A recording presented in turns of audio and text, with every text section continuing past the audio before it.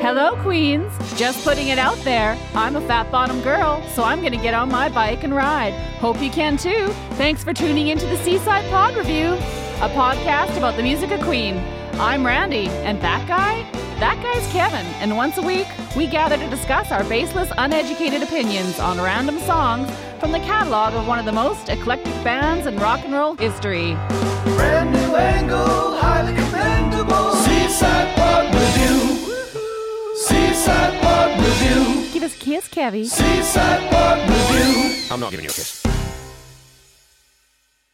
Yeah, I really despise Facebook, actually, as time marches forward. It's a tool, and like all tools, it's frustrating when it doesn't work well, right? Call me a tool? Not only that, I would say you are either a drill bit or a reamer. You're a boring tool. Honestly, don't know why I put up with you. You fucking love me. What are you talking about? You know. Yeah, go fuck yourself. I think that's a good way to start the podcast, Randy.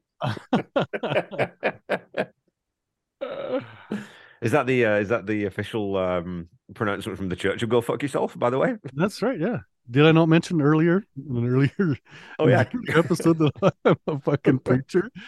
I can see. You have your robes on tonight. I do.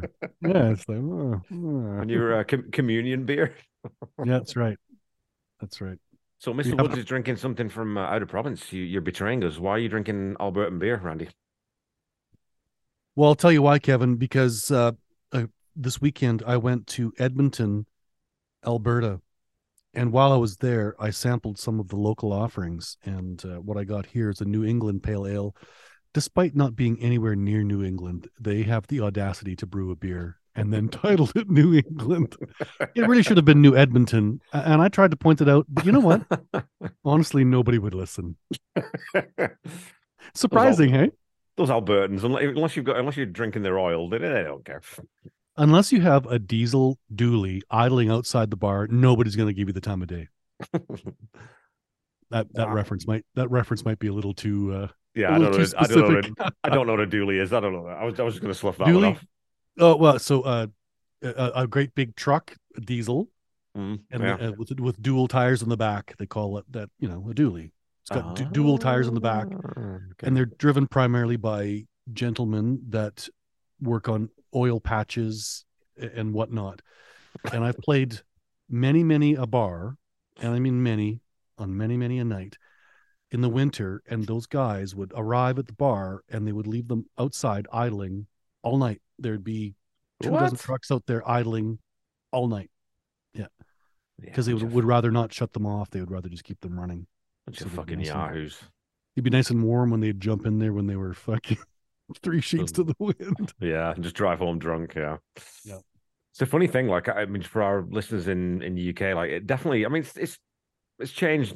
I think a little bit now, but especially in those small towns, like the culture around drink driving is very, very different in the UK to what it is in, I'd say, rural or small town Canada.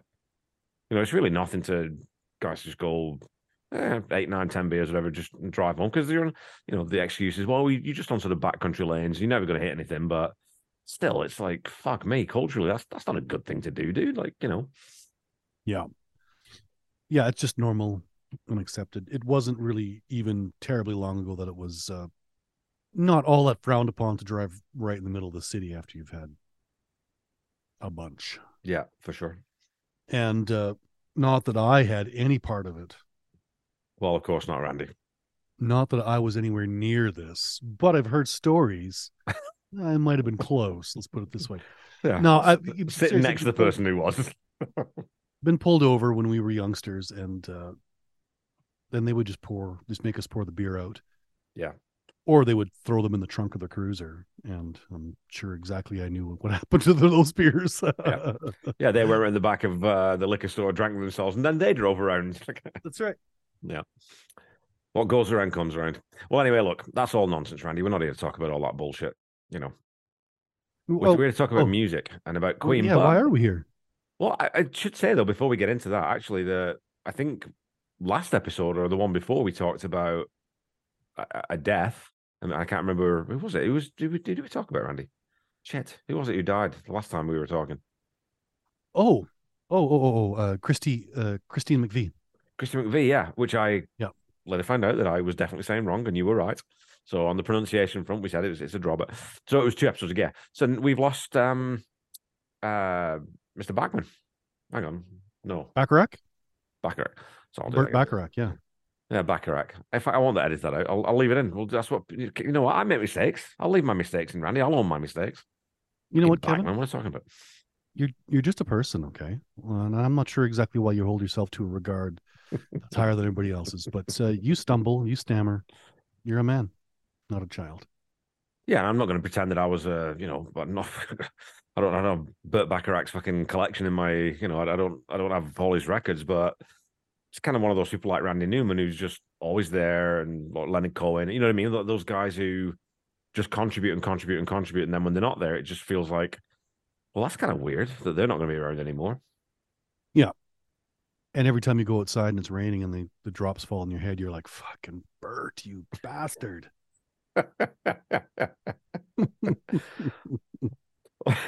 Or anytime you go up to a pussycat and say, what's new? I know. You just think, oh, poor Bert. Jesus, Bert, you hit the nail on the goddamn head. I say what's new to my cats all the time. They don't answer. No, they just blank me. They're cats.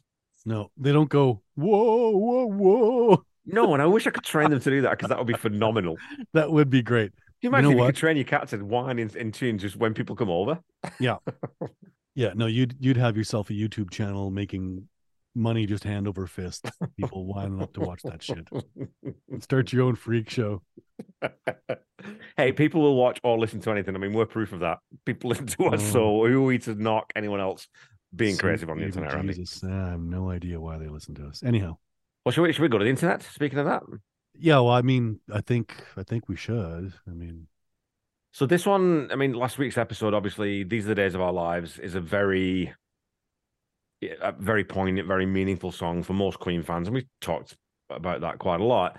We did. And the comments really sort of reinforce that. And I'm not going to go through, I don't think, usually we go through all the Twitter comments, and we, again, super appreciate everyone who does leave those comments. But it was really the same thing coming out all the time. And obviously there's a reason for that, is that video is difficult to watch, and the song, I think a lot of people did express that either they really loved the song, or there were those people like you, Randy, who didn't think it was a particularly, groundbreaking song or a top tier Queen song, but the emotion that's attached to it afterwards, in retrospect, of course, just changes the way that people are going to listen to it. So, yeah, and that's fair, because whether the song itself moves you or not, I mean, who knows, right? But it's the video really that makes you kind of blubber like a baby, as Paul Bradbury had said. And we got a lot of chat back on Facebook too. Like I said, Randy, we're getting much more chat on Facebook now. And there was a really good question that Nick Crofts had posted. So I just wanted to sort of talk about this a little bit. So it said, side question for Randy, and you did answer this on Facebook, but for our listeners, said, side question for Randy, do you find it hard to vote good or bad on a track that you are hearing for the first time and stop and start the track 5-6 times during the playing? I would think you would need a full uninterrupted listen to get a good feel of the track. Yeah, and it is like, and I had answered, I said, yeah, basically it is challenging and, extremely unscientific, which is always kind of my joke. But this was the way the show was put towards me, or put to me, I should say. And so we're just trying to honor the style of the program.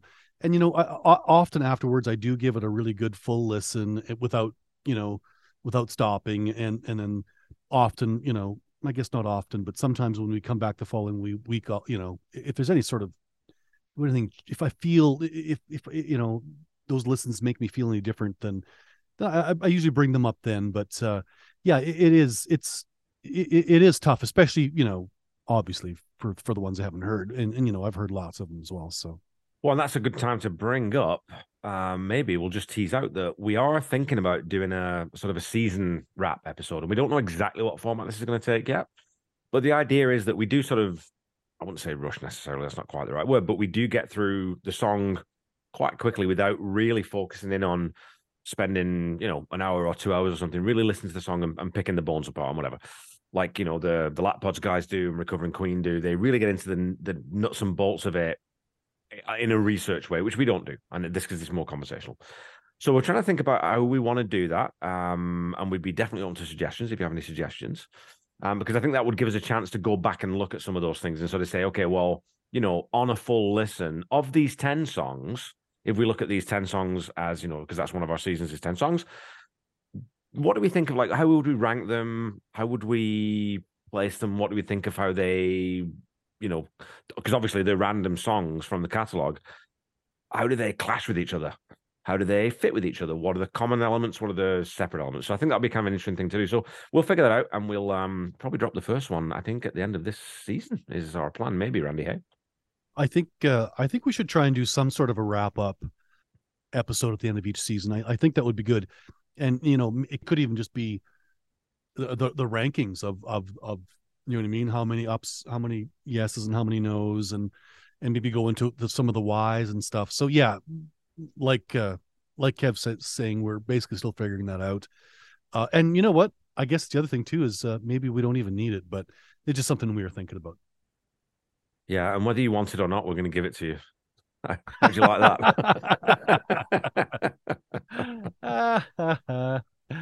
I've learned that with my other podcast. You just put content out. Who's going to stop you? No one can stop us, Randy. We're the kings of the world. Well, that's right. That's right. We but are. You know what, though? In fact, the princes of the universe is what we are. Well, yes, but I think we would like to hopefully do what what might be interesting here. And I just wanted to shout out, Randy, Sarah Chapman from the Queen Pod Fans Facebook group, who's one of the admins of that fine collection of human beings, who had posted and listened to the episode while she was out walking her dogs by the seaside. Always leaves really nice comments. But excitingly for me, she was wearing a Manchester United toque. Or I guess bobble hat, we'd have to call it in England. But so I'm a Manchester United fan too, which I hope hopefully we don't lose any listeners because of that. But it was great to find another red in the fandom. So I was very happy about that.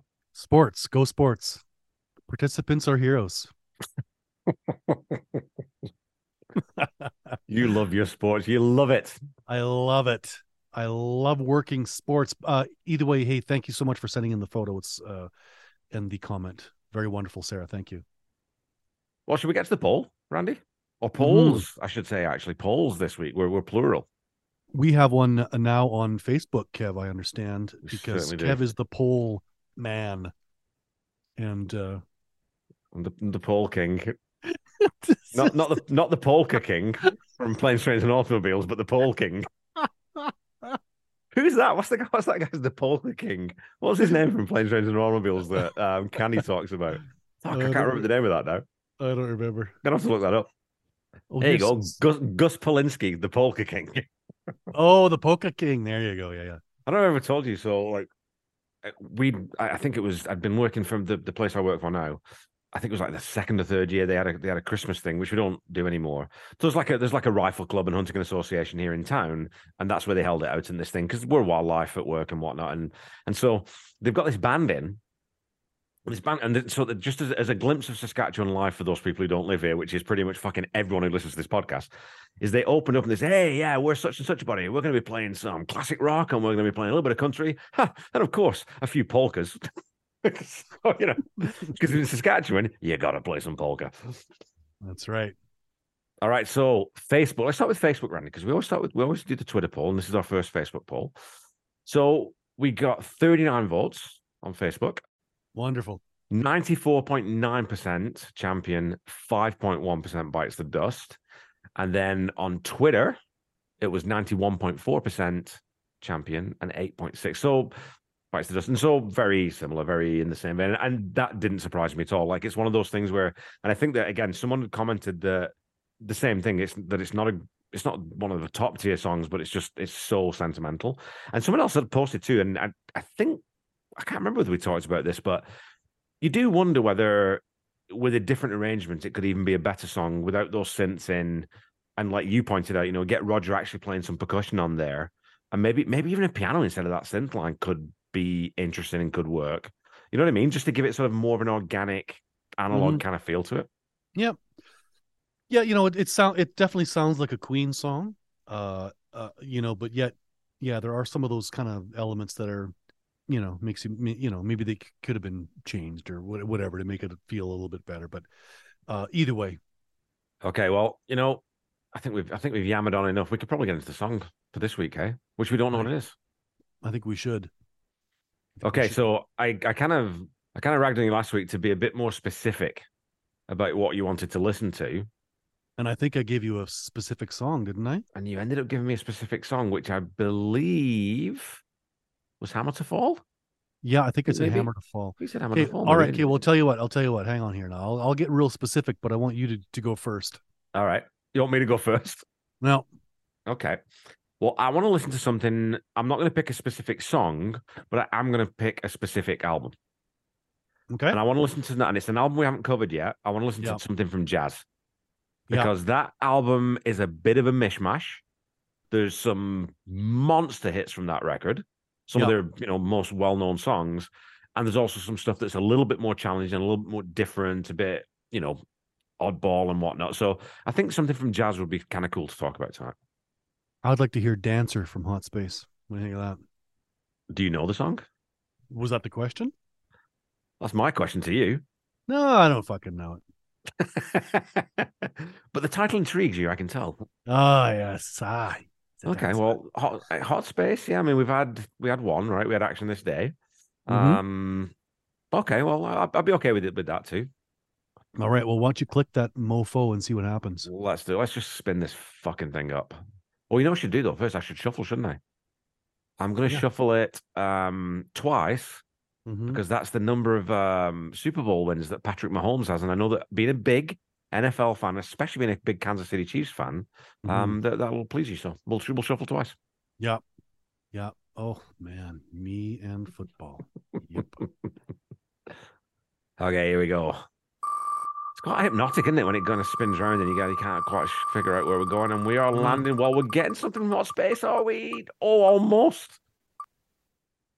I mean, man, really? Look, okay, so this is kind of crazy. We're getting a fourth track from an album, and we almost got something from Hot Space, but what's the song we're going to be talking about tonight?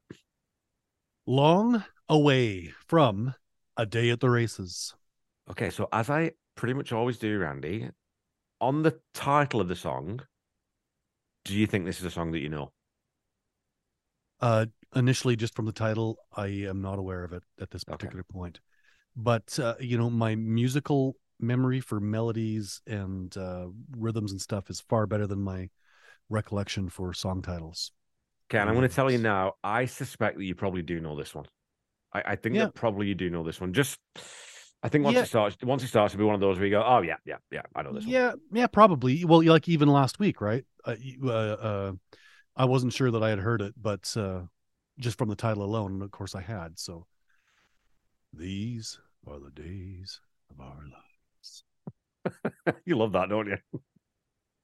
Oh, yeah. Well, you would too if you knew what I was referring to. I've seen those fucking horrendous American soap operas. My mother-in-law used to watch them, and my parents used to watch them. You love them. It's those things where nothing happens for 8 months. They can spend like two months of episodes just reading one fucking letter. Nothing happens. Well, it's because they know that not everybody's watching every day, so they gotta drag it out. Not like I ever watched it, but yeah, you love it. You're more of a General Hospital or the what's that? The Bold and the Beautiful. Yeah, that's you know me so well, Kev. It's remarkable. The old and the heavily sedated. That's right. This is the point in the podcast where Randy and Kevin open various browser tabs and frantically Google various facts and miscellany in order to sound knowledgeable and well-researched. In the interest of time, this has been condensed into a short, but we think pithy announcement. Goodbye.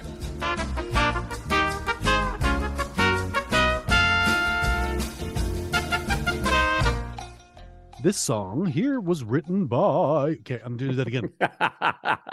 I'm leaving that in. Are you? Written by... I It sounded like doing Oprah. So, yes, hey, Mr. Brown, you know who wrote this? It's a guy named Brian May. She clocks in at 3:35. It's got all the usual suspects playing the instruments. It was recorded October 26th, 1976 at Wessex Sound Studios in London, as well as Sarum East Studios in London, November 5th. We got Mike Stone engineering, produced by Queen.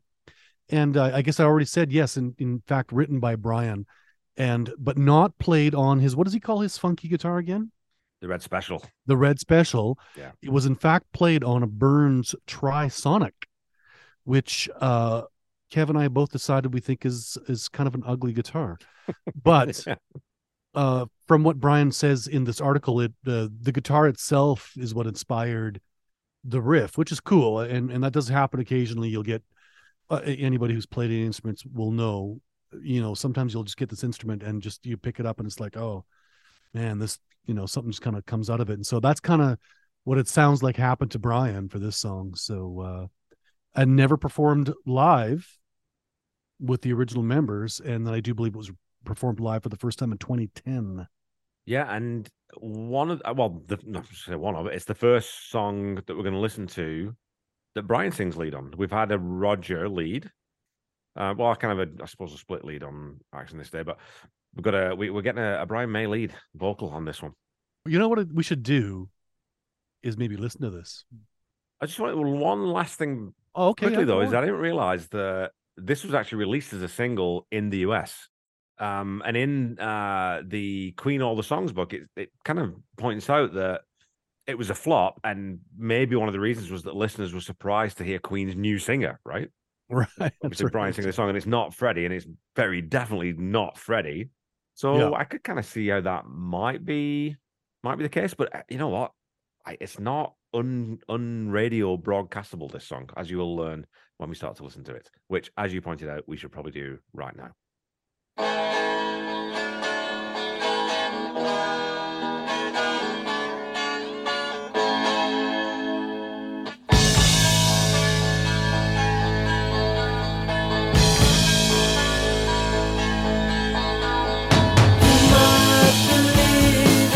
So that guitar tone is markedly different, isn't it? Sounds like the Byrds. That's exactly. Well, it's that 12-string thing, right? That 12-string thing that's just, you can't really escape that with the Byrds, right? With that sound. Yeah. The Byrds did all the stuff on the Rickenbacker, but I think it was actually a Fender 12-string. But anyhow, I digress. Sorry, I'll just so what the Byrds, because the Byrds played Rickenbackers, because that's why Petty and Mike Campbell played them. But what's the Fender reference? The Byrds actually played it on a Fender? I do believe they're actually played on Fenders in the studio, and then on the stage they would use Rickenbackers because they looked cooler. Ah, well, that's really interesting. I didn't know that. Mm-hmm. Well, you could fact check me. I could be wrong, but it seems to me that's the recollection I have. Yeah, from reading somewhere. Yeah. But that, and that Burns though doesn't sound anything like a Rickenbacker or a Fender. It's got almost, I don't know, it's almost like a banjo-y type resonance to it. You know what I mean? Yeah. Well, it almost makes you wonder. Yeah, it almost sounds like there's a mandolin playing along with it or something. But I'm not saying that's the case. I've heard 30 seconds or whatever. So. I would not care to say, for every star in heaven, there's a sad soul here today. Wake up in the morning with a good. You got to listen to the bass line on this, man. It's a fucking wicked cool bass line that John's playing. Sounds great. Yeah. And again, this whole album, we've touched on this before, and we've covered other songs, 3 other songs on this album. I love the production on this album. And, we talked about Drowse and Roger's vocals being a little bit lower, and you could maybe say the same thing with Brian's on this one.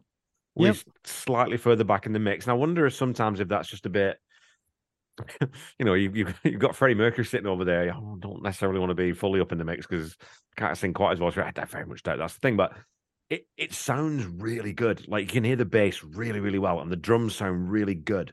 All the bits sound, you've got that good, I always talk to you about that separation of sound. I love that sort of that engineering trick that you managed to do that. You guys who do producing and sound engineering, that you can really hear all the distinct parts. Where with schmoes like me, when I record little demos, this fucking sounds like a mud because I don't know about all that frequency stuff and separating out those frequencies. And so I love the way this song sounds. Yeah, I was just going to say that it's all about separating the frequencies, about which how those instruments live in those frequencies, knowing what they are.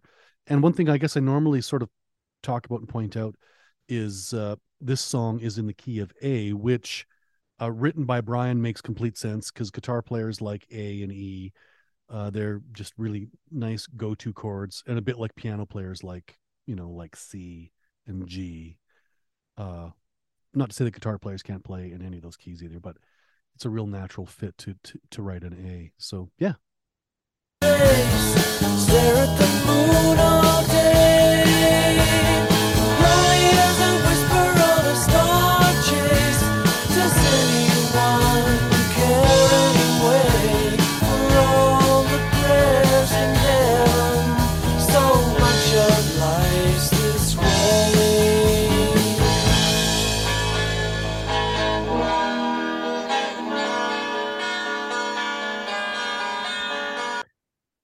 So we're gonna head back into the chorus here. Yes. And now we get, so it's been, Brian's vocal, and Brian's again, Roger's very distinctive, and obviously Freddie's just the fucking king of it all. But Brian's got a very distinctive voice too. And I don't always love Brian's voice when he's trying to do a really sort of hard rocker. But this one of these mid-tempo songs where they are a little bit poppier and they are a little bit lighter and fluffier, I think it kind of suits his voice really well, right?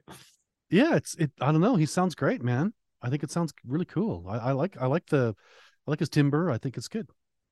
Well, we're gonna get a little bit of Freddie coming in on the on some harmonies here, so we'll let the chorus play out and see what you think of this. Yes, please. Did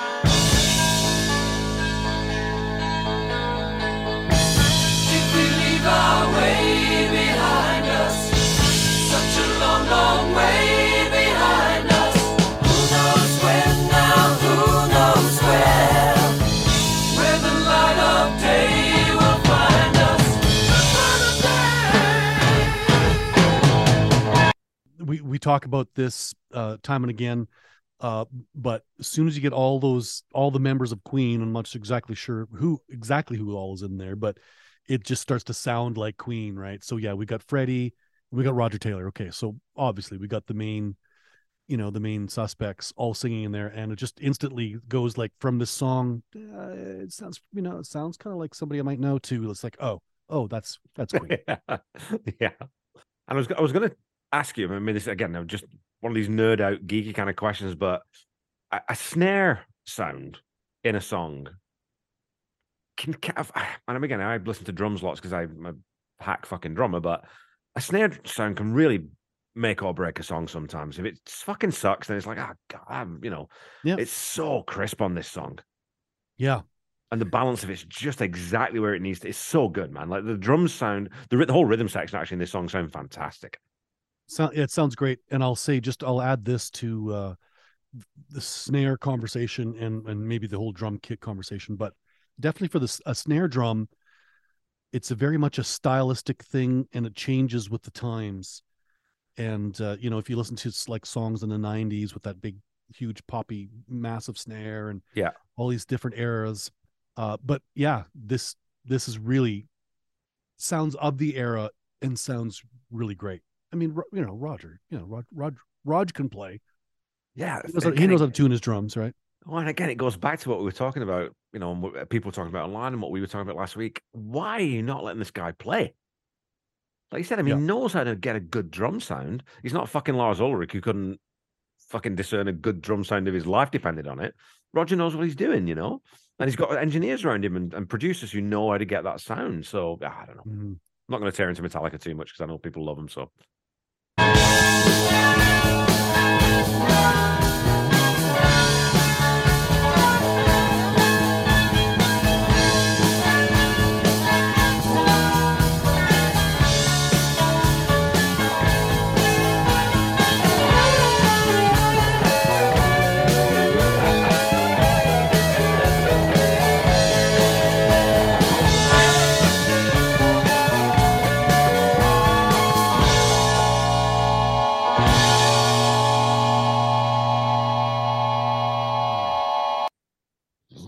That hang. I just love how they drag that out. You get like 2 bars of just that sustained note, and of course that's the Red Special. That's there's no mistaking that tone. There's that's and it's great because it cuts through that 12-string beautifully. And John's really quite active, hey, especially in that last section. Really cool. Yeah, really nice playing. Super tight. Never doesn't miss a note. He's never slightly early, slightly late. Anything. It's just perfection, right? And those. So I mean, the way that Brian's playing those chords too, he's really he's not hitting them. It's not a big attack to sort of play. I don't know. There's probably a term here, Randy, that you can elucidate me on, but it's not like a chang. It's more drang. It's got that ring to it. So what's that called when you ring and it's played out over the beat, right? Well, yeah, you mean like when he's raking the strings like that? Is that what you mean? Yeah. Just because it's almost like a harp feel to it, like because that's how you play a harp, right? So yeah. So instead of trying to hit all the strings kind of simultaneously, I mean, you know what I mean. But yeah, you rake your pick over. Yeah, and yeah. So what's the technical term for that, Randy? You don't know, do you? You don't know. Rake the strings. Fucking pick over the fucking strings, man. I'll bet there's an actual. I'm going to look it up later, but okay, all right. And I'll post it on Twitter, and I'll look like I'm the smart one in this conversation. Yeah, well, that's good. That's good. You are the smart one. So. Oh. Take heart, my friend, we love you. Oh, it seems like you're alone. Million lights above you, smile down upon your home. Hurry, put your troubles in a suitcase. Come let the new Okay, I'm going to stop it right here because I'm pretty sure this is the point. There's a fucking wicked cool tom fill that Rog puts in here, and I think it's here. And if I'm and again, this is just going from memory. I think it's here, and it's so fucking cool. So I'll play it forward and just listen. I think it's here.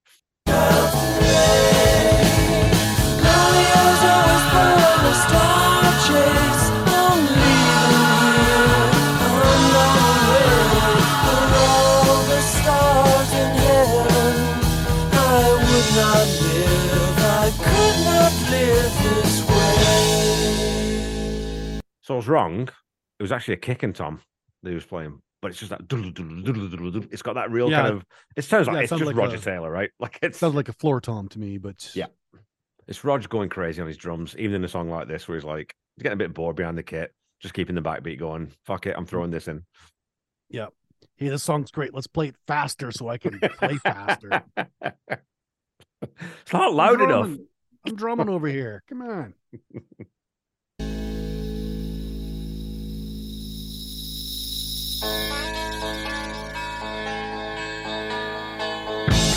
Did we leave our way behind us?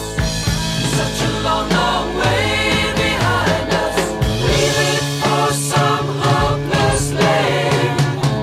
Such a long, long way. Such a long, long way. I'm looking for that day. There you go, Kev. There's a song by Queen. Okay, so do you recognize that one? Do you think you have heard that one? If I've heard it, I'd forgotten it. Let's put it that way. Yeah. Again, I think this is a pretty good lyric, man. Like I really like this lyric. It's got, it's quite. Yeah. I was thinking about how we like to take a piss on Roger and tear him apart. And these are Brian's lyrics, and yeah, they're better. They're just better. They just are. You know what I mean? Like I'm not saying he's Shakespeare or anything, but it's I mean most pop lyricists aren't. But it's good. It's good. Well, and that sort of the I don't know, the sentiment in the chorus, did we leave our way behind us, such a long, long way behind us? It's that kind of idea, I think, to me, of have we lost our way? Like, are we going in the wrong direction? And you know what, Randy? I think that there's you can draw real parallels to the way the state of the world today. And of course, this song was written in 1976, so Brian's very prescient here in describing societal collapse in its social choices. Wow, look at Kev with the big brain over there, hey? Drawing comparisons. Big bullshit energy. Yeah. But I mean, I would not care to say for every star in heaven, Yeah. sounds like he's like running the numbers. You know what I mean? It's like trying to figure it out, right? Yeah. But there's also sort of a resignation to it too, right? So Yep. you've got that sort of lonely as a whisper on a star chase. Does anyone care anyway? Well, that's, it's kind of got that. Yeah. And the answer, I'll answer that. No. Yeah, there you go. It's all fucked. We're all fucked.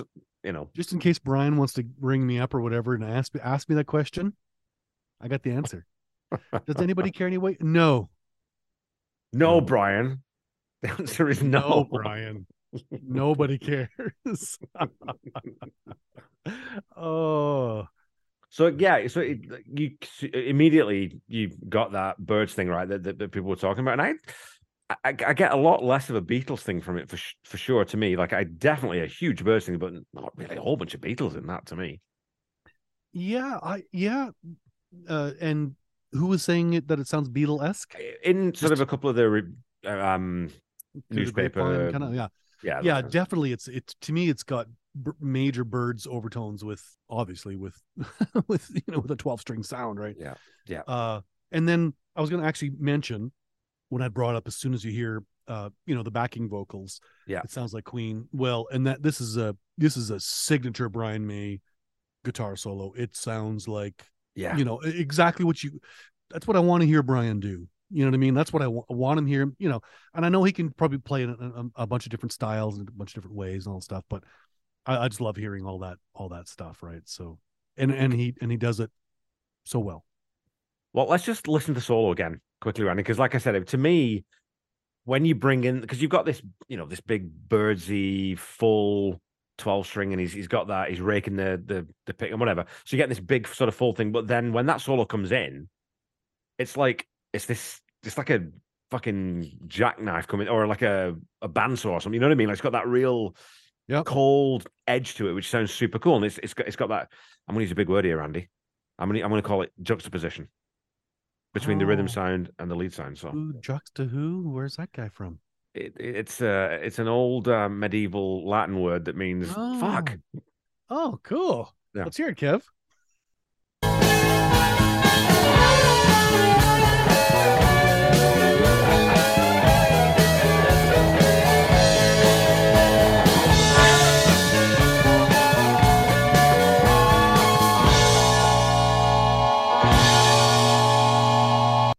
It's like you said, right? There's no, you hear that, you know who it is immediately. No. It's interesting because he takes off on a melody, then you think, oh, he's going here, and then he doesn't. He'll just let that hang, and then he'll bring in two other guitars doing harmonies that kind of take it somewhere else, and that guitar that he's leaving hang, then all of a sudden will kind of come back up, and it's brilliant. It's brilliant. Such a ingenuity in his playing. Well, it's funny, right? Because we talk about, everyone focuses on Bohemian Rhapsody when you talk about Queen and Freddie's operatic thing, but what Brian's playing there is very symphonic. Yeah, he's layering parts in harmony and counterpoint, and he's building these sort of oral textures. That's what violins do in an orchestra. That's what the brass section does in an orchestra. Yep. And he's doing it in this 3.5-minute pop song. It's very cool. Man. All the best musicians borrow from the best musicians. So you're saying that Queen is a thief, eh? Yes, I am. We're all thieves. All musicians are thieves. All creatives are thieves. All you can do is just draw on what you know. So it's not really thievery. It's honoring. It's paying homage. I know that you're not a huge fan of U2, but one of my favorite Bono lyrics is, Every artist is a cannibal. Every poet is a thief. I think there's a truth in that, right? Yeah, well, I think it's pretty much just what I said, except he said it and he's Bono. Hey, Kevin, so, I know we just listened to this wonderful song here by Queen. Imagine that. Hey, this is a Queen podcast and we're listening to Queen songs. So my question to you is this a champion or does this bite the dust? Champions, my friend. Yeah, I mean, again, we talked about this on the Droz episode. I'm just gonna have a bit of a hard time downvoting very much for this album, if anything. maybe one song that I can think of, but I'll throw it back over to you, Randy. So for you, I mean, again, I think, like you said, if you've heard this, you've forgotten that you heard it. So you kind of hear them with a fresh set of ears. So for you, is this one of the champions, or is this one gonna bite the dust? Like the last song from A Day at the Races that we heard. We are the champions, my friends. So I know, Kev, that we've decided we're not going to do a third option.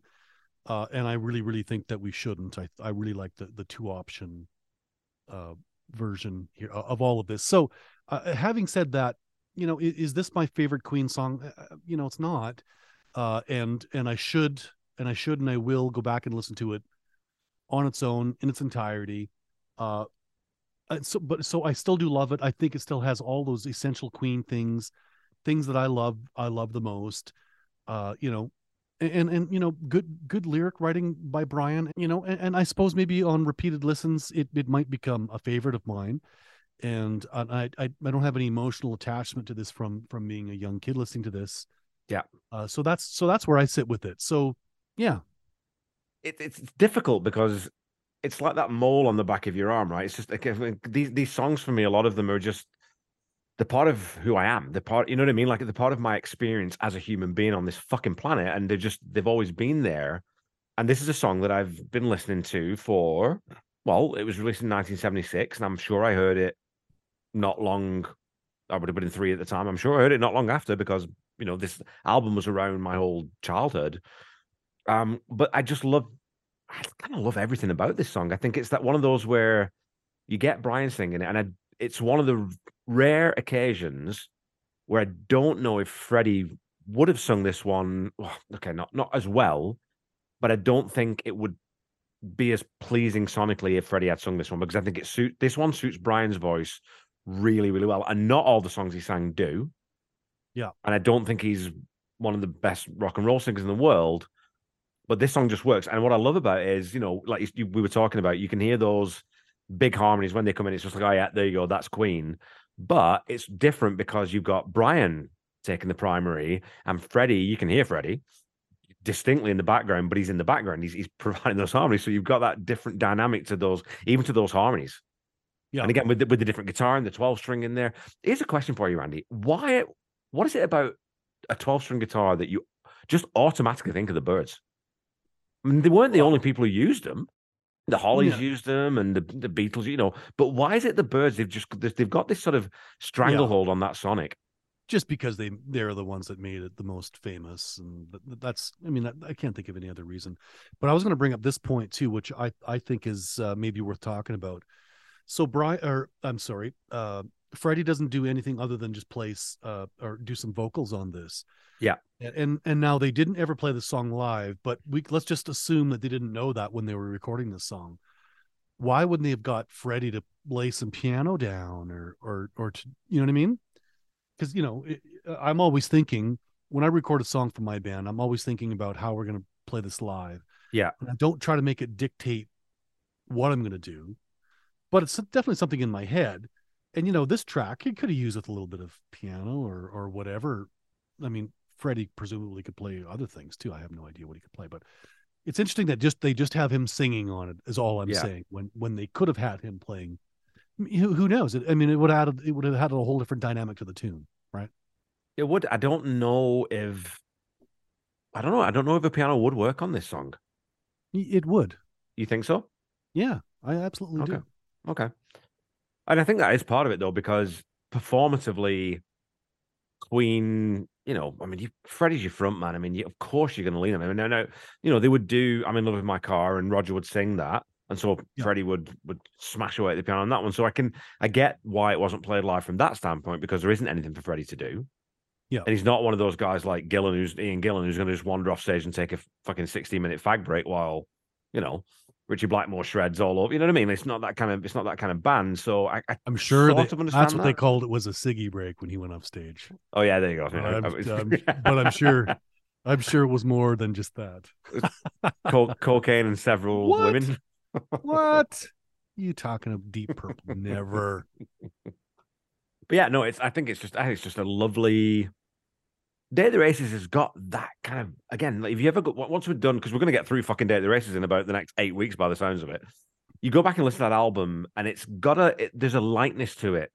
If you compare it to sort of the real heavy shit on Sheer Heart Attack or some of the stuff on News of the World, maybe Day of the Races is very poppy, and of course it's got one of the heaviest songs they ever wrote on there as well.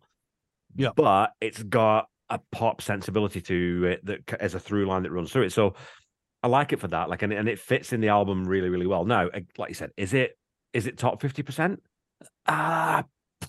Geez, I don't know. I mean, I'd have to sit down and map that out. It's not far off if it is. If it isn't. If it is, if it isn't. I think it's there and thereabouts. But I just really fucking like this song. You know what I mean? Like, it makes me feel happy, Randy. Well, then it's done its job, right? Mm-hmm. The band's done its job. Brian's done his job. Everybody's done their job. If it just makes you happy, then mission accomplished. Absolutely. Or sad. A song can make you sad too. Can make you melancholic, right? Just take you out of your world for a little bit, man. That's what music should do. That's its primary purpose, in my opinion. Well, it sort of has that. There is, especially when they have that sort of long sustained. It's not feedback, but it feels a little bit like it's got a bit of an edge to that side of it, right? Mm-hmm. And it has got that ethereal quality to it, and then they come back in off that note. Take heart, my friend, we love you, though it seems like you're alone. So you come back in, and it's got a sense of not dread, but sort of it's got a pensive quality to it that I think.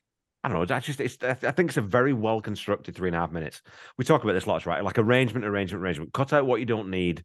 Get rid of the fat. Like get it down to its component parts. And I love the big bombast of Queen, and I love the big bombast of bands like Genesis and Rush and those kinds of bands. But when you hear a band that can really strip a song down to its bare bones and get every last drop of emotion and nuance and sonic quality out of 3.5 minutes, it's pretty fucking cool. I think the song does a pretty good job of that. I would say this, Kev. I would say that there's not a lot of fat to trim off this one, if any. So yeah, you're right. Well, and I can see why Brian thought this was going to be a big pop tune, because it's the perfect length. It's what is it? Verse, chorus, verse, chorus, verse, chorus. You know what I mean? Like it sort of meets kind of all of the requirements, right? It's got a cool riff, but not everything can hit, right? So. And I would say that Queen had a pretty decent career, despite this one not being a big hit. I mean, but you look at Day of the Races. I mean, Tie Your Mother Down. You've got Somebody to Love. Yeah. You've got Good Old Fashioned Lover Boy. You've got You and I, which we haven't covered yet, and you've got You Take My Breath Away, which we haven't covered. I mean, there's songs on there that are. This isn't this. As much as I like this song, it's not top 5 on this album, which is pretty cool. That there are. Half the songs of this album are definitely better than this song, even though I like this song. So, yeah, well, I mean, and there again, that's Queen, right? There's high highs and there's some low lows, but when when they're at their height, they're exceptional, and then they have songs like this that are just really fucking good, but you're still comparing them to those high highs, right? Yeah, of course. It's like Michael Jackson trying to follow up Thriller. It's like, well, I mean, that's an exercise in futility, right? you could just go and just lay down and call it a day. Of course, an artist, I mean, you can't and you shouldn't do that, but that's the legacy that these guys are dealing with.